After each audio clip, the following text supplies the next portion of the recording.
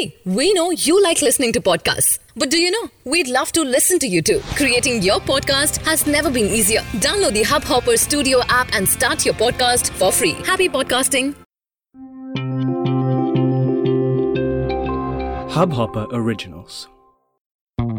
If you haven't immersed yourself in the wonderful taste of Sleepy Owl coffee, you need to log on to www.sleepyowl.co and order yourself the best coffees that's available. You can use a special code called HUBHOP, which is HUBHOP, and get yourself 20% off on all Sleepy Owl products. Hello and welcome. You're listening to Howzzat, a Hubhopper original podcast where we take a look at the biggest and latest news from the world of cricket. I'm your host, Vish the Dish. Let's get started.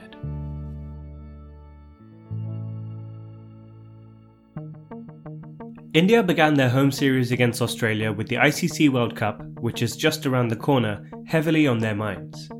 In the first T20, they gave an opportunity to young spinner Mayank Markande, who's been fairly successful playing for the Mumbai Indians in the IPL. Visakhapatnam's sticky wicket is always challenging for free-hitting batsmen playing T20 these days, and this proved true once again with India making a modest total of 126 for 7, with only Lokesh Rahul managing to score a half-century. Amongst Australia's bowlers, Nathan Coulter-Nile stood out with his 3 wickets. Despite the low target, India made a game of it by picking up some early wickets. Some brilliant bowling by Bumrah got him 4 for just 16 runs. However, it wasn't enough to stop Australia's Glenn Maxwell from scoring a half-century and leading his team to a thrilling last-ball victory. We all expected the second T20 in Bengaluru to be a run feast. Batting first, India scored 190, losing just 4 wickets, with Captain Kohli leading the scoring with 72 runs not out. India started their bowling well by picking up 2 early wickets, but once again faced resistance from Darcy Short and Glenn Maxwell, who was in the form of his life. Requiring 60 runs off the last 5 overs, Maxwell went berserk and powered Australia to a win with 2 balls to spare. He ended up with 113 runs not out, with the help of 9 sixes and 7 fours. Australia swept the series 2-0, and Glenn Maxwell was rightly adjudged man of the series for his spectacular outings. Over in the Caribbean, with England and West Indies tied at 1-1 and the third ODI having been washed off, the series was still up for grabs. Batting first in the fourth ODI, England made a mammoth 418, of which 250 runs were scored in the second half of their inning, with Jos Buttler scoring the most with 150 runs powered by 12 sixes and 13 fours.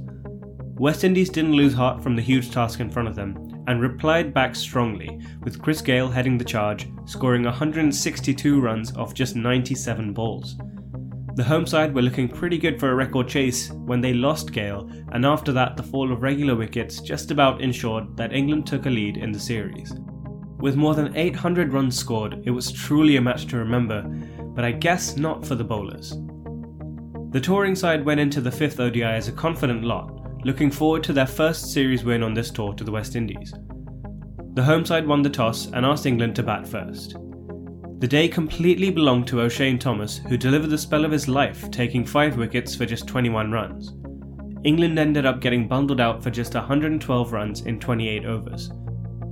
With only 113 required to win, Chris Gayle came out firing on all cylinders once again and ensured that his team reached the target in just 13 overs. Gayle scored a quick-fire 77, which included 9 sixes and 5 fours. With the final score in the series being a tie at 2-2, Owen Morgan accepted the failure of the English batsmen and their struggle against slow, turning tracks. Chris Gayle was adjudged man of the series for his overpowering contribution with the bat. After the Sri Lankans whitewashed South Africa in the 2-Test series, the teams met at Wanderers to play the first of 5 ODIs. Winning the toss, South Africa opted to bowl. Sri Lanka managed a below-par 231 all-out, with Kusal Mendes being the highest scorer with 60 runs. South Africa reached their target in less than 39 overs on the back of a fabulous 112-run knock by Faf du Plessis. This win will definitely give the Proteas some much-required confidence. Over in New Zealand, after the hosts' own whitewashing of the touring Bangladesh in the ODI series, the teams went into the first test at Hamilton. New Zealand won the toss and asked Bangladesh to bat, and they made 234 in the first innings, in which Tamim Iqbal was the highest scorer with 126 runs, with Neil Wagner's 5 wickets making him the pick of the bowlers. New Zealand in their first innings made a record 715 runs, with their captain Kane Williamson scoring a double century and Tom Latham and Jeet Raval scoring their own centuries in the process. In the second innings, Bangladesh knew for sure that saving this test match would require special effort from all their players, but they couldn't save their team from defeat. In the end, Trent Boult picked up a fifer and Bangladesh lost by an innings and 52 runs. All these tours are still underway, and I'll be back next week with an update on how they're all shaping up. Catch you next time.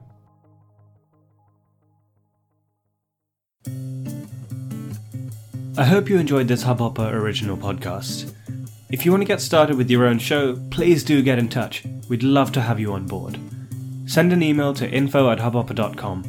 That's info@hubhopper.com, and we'll get back to you in a flash. We're looking forward to creating some great audio content together.